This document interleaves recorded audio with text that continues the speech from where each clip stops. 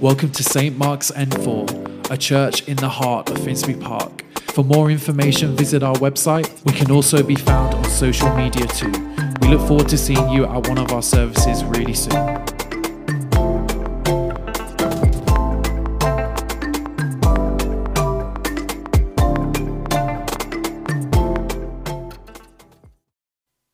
Hello. Hello, it's great to see you. As Trev said, my name is Stephen. I'm part of the team here at St. Mark's.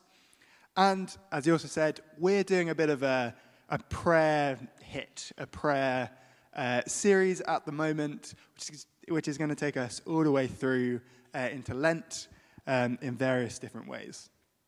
But we're kicking it off with quite an obvious question. Why? Why do we pray? Why do we actually do this? See, I sat down a couple of weeks ago to think about that, and I realized I just sort of assumed we did. You know, I had all of my answers, but I'd never really pondered over it. But I think this passage here teaches us three things, three answers for why we pray. Number one, we pray because God listens. Number two, we pray because God is with us. And number three, we pray because God changes things. But first, a little poll, okay? I'd like you to put your hand up if you think God loves me. Yeah, me. Genuinely. Put your hand up. I'm really offended that there are genuinely some hands that aren't up.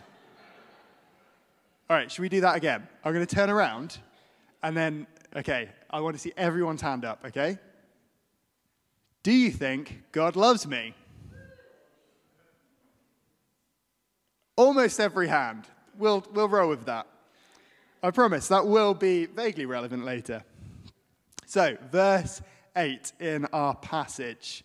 Jesus is talking about coming to a friend's house in the middle of the night and asking for food. Asking for bread. And what he's doing is he's using it as a metaphor for prayer. In this story, God is the friend who's asleep. And Jesus says this in how you are to approach him. I tell you, even though he will not get up and give you bread because of friendship, yet because of your shameless audacity, he will surely get up and give you as much as you need. Now, like I said, this is an example. It's a picture. He's not saying, God's having a nap and you need to pray really, really loudly or he won't be able to hear you. That's not what he's saying. He's saying that when we approach prayer, we do so with shameless audacity. I love that. I love that phrase, shameless audacity. When we do that, he'll give us what we need. Now, there's something quite important here. In Jesus' time, not being able to host was incredibly shameful. It was a really bad thing that was going to have a massively negative effect on your social standing in a time when your social standing was the most important thing to you. So for someone's friend to come to their house in the middle of the night and you can't host them, it's the worst thing. It's incredibly, incredibly shameful. So when we read here, because of your shameless audacity, you will get what you need. What Jesus is saying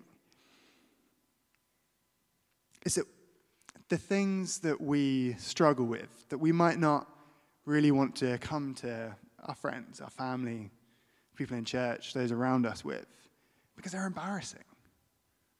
He's saying, that's okay. God knows you. God loves you.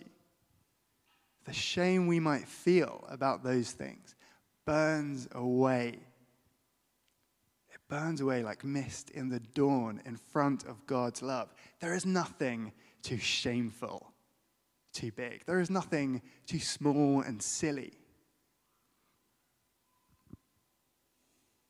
When we turn to God and we say, Lord, I can't feed my children today. Please help me. God's response isn't, well, you're a bad parent. No, his response is, here, my child, here is my bread. When we say, Lord, I can't go on, I need your help, he doesn't say, well, it's up to you then. You're an adult. No, he says, here, my child, take my bread. When we say, Lord, I've hurt someone, Lord, I've done something wrong, I've done something embarrassing, he doesn't say, well, get over it. He says, here, I am here, take my bread. See, there's one thing about prayer that is absolutely certain, that is rock solid. It's that when we pray, God listens. The first two verses of Psalm 116, they go like this. I love the Lord, for he heard my voice. He heard my cry for mercy. Because he turned his ear to me, I will call on him as long as I live.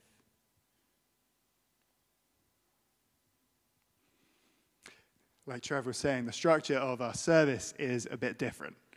Normally we sort of go through these different phases, but today one of the reasons we're doing this talk in the middle of communion is so that we can really remember, we can really know that as we receive the bread and the wine, these solid, real facts, we can remember that God loves us. The structure of Anglican worship isn't based around really emotive music. That's great. That's a good thing.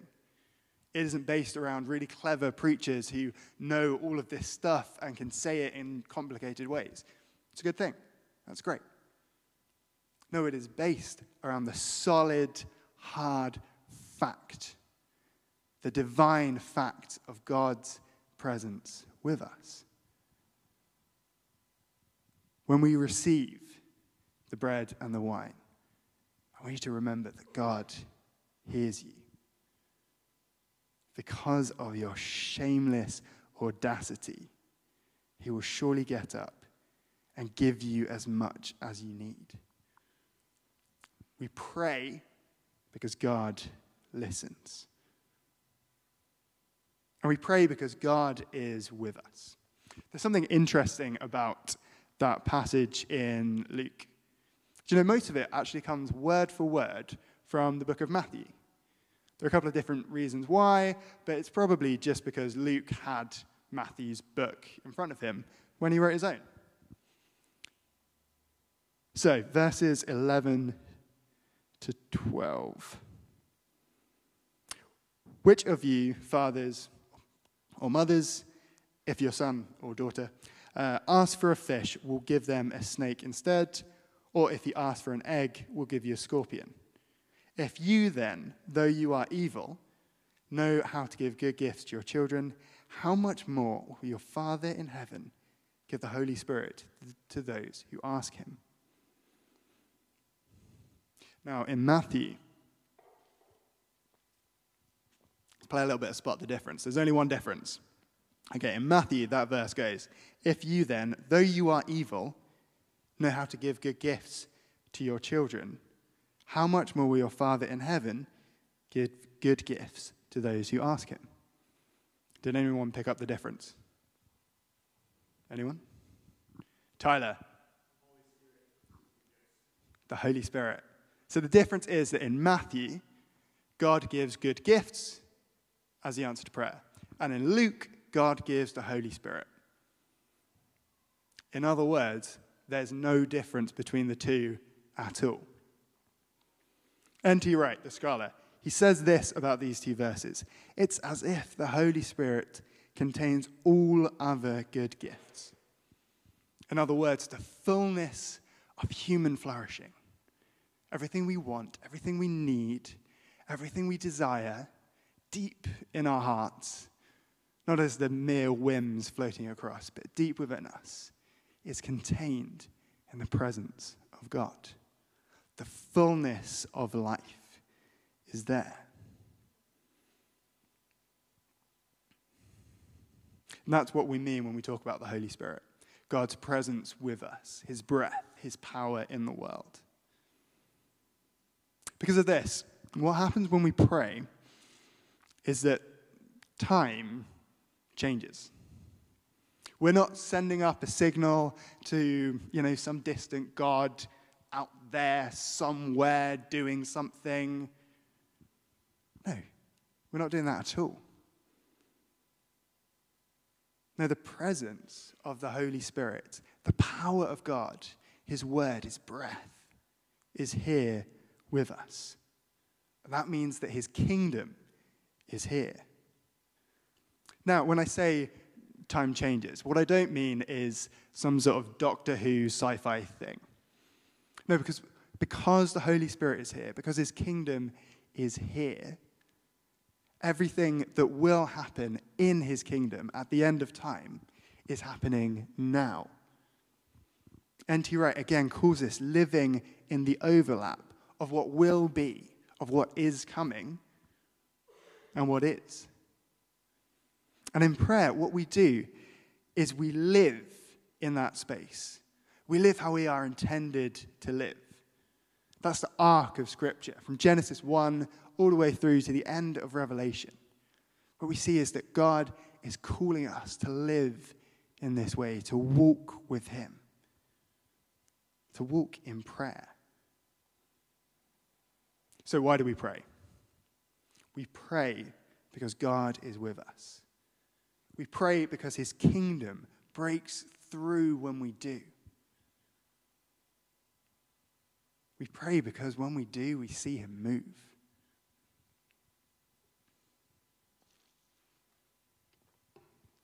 And that is what we mean by miracles. It's not some weird event, some sort of holy thing caused by people being really good. No, it's the scent of the kingdom, of God's power coming through.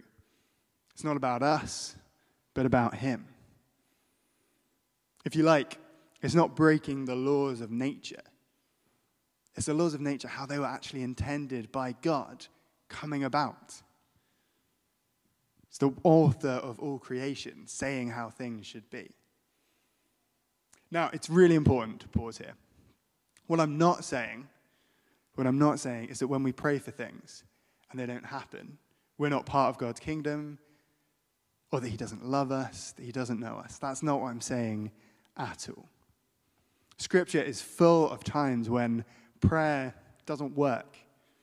In fact, there are times when Jesus himself, when he prays, it doesn't work. To be honest, I don't really know why. I've got theories, I've got thoughts, but I don't think anyone really knows. But the important thing is it doesn't mean that God doesn't love us, that we're not his. Now, quick question again. Who said that God loves me? Most of us, right? Now I want to show you something. This is my left arm. This is my right arm. I'm going to hold them out at the same time, and I want you to see if there's a difference, okay? Can anyone see the difference? Yeah? So a couple of years ago, I broke my right elbow. I fell over a fence. It's a bit embarrassing. I was holding stuff in my hands. I tried to jump over a fence. Slam, straight down, all my weight on one elbow. Really hurt. For various reasons, mostly being an idiotic young man, I didn't really get it seen to. I just thought it will heal on its own. It didn't. It's broken. It's been like that for like 7 years. And about a year after it broke, I went to church, and I asked someone in the church to pray for it.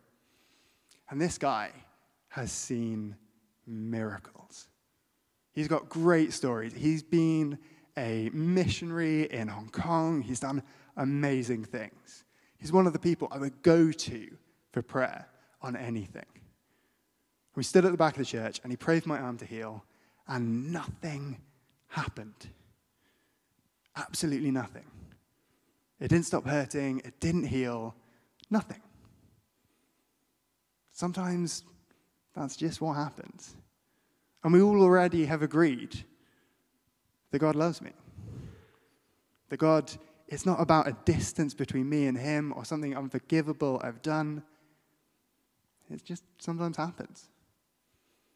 And this guy, like I said, he's prayed so many times. He's prayed for great things.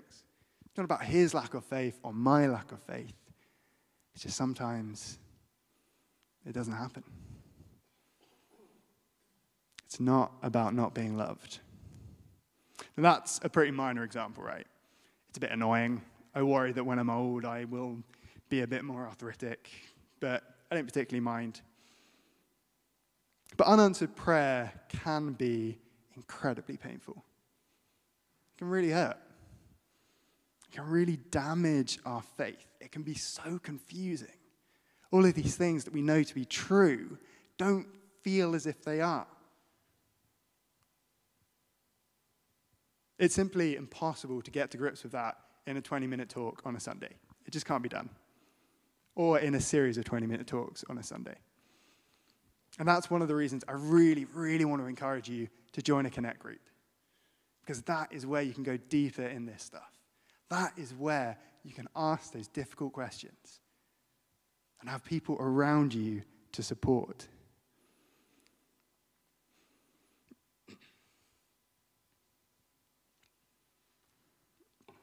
But if there is some unanswered prayer, something big in your life that you do want to talk about, you want to pray through today, we'll have prayer ministry later. You can come and talk to me. You can come and talk to Trev. You can take it to your Connect group. I really want to encourage you to pray on it.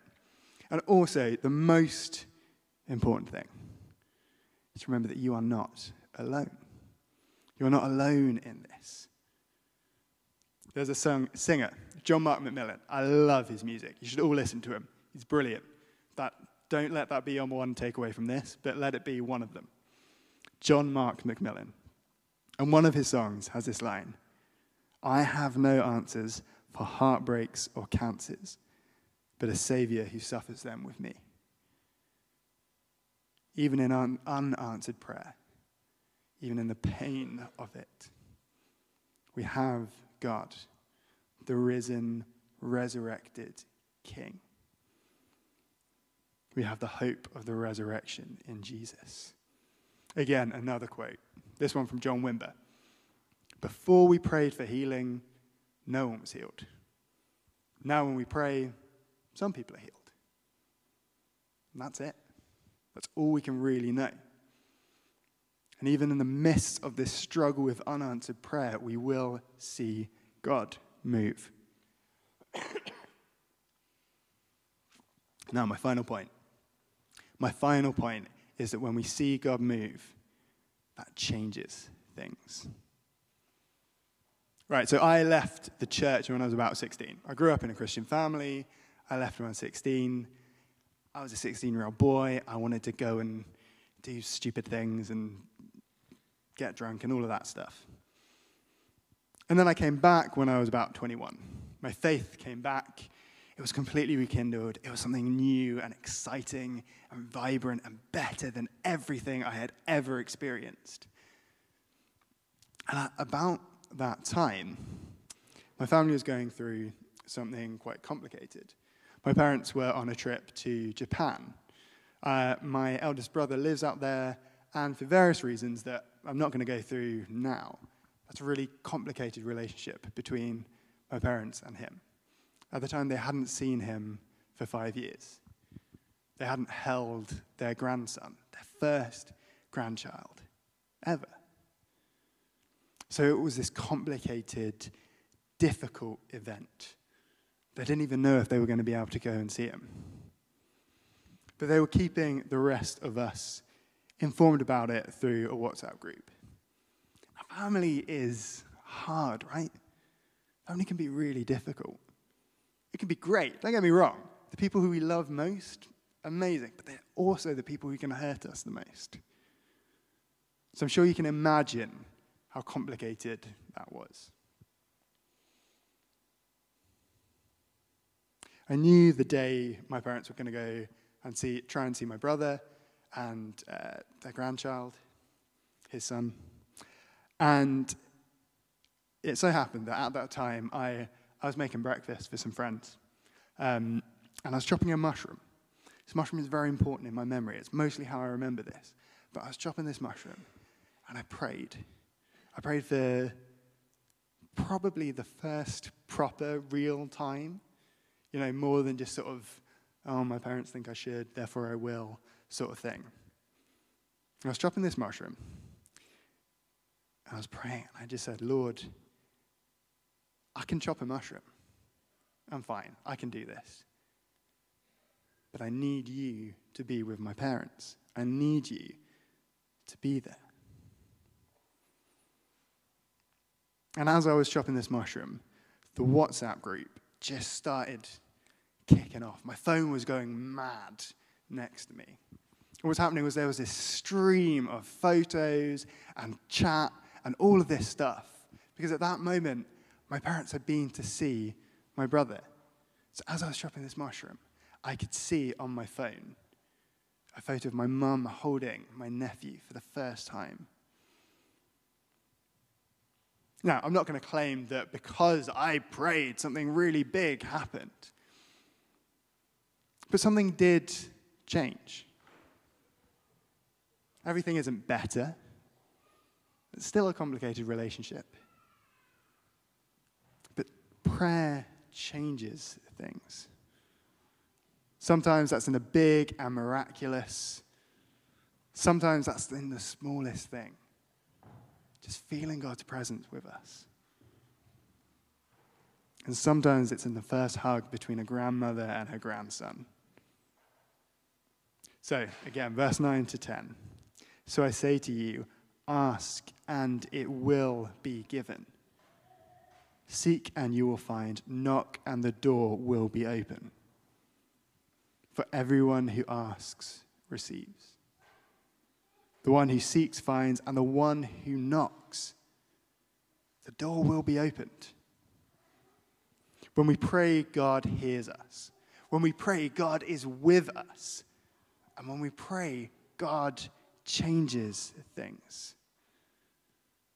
So let us pray with shameless audacity, knowing that we have one foot in the kingdom of heaven.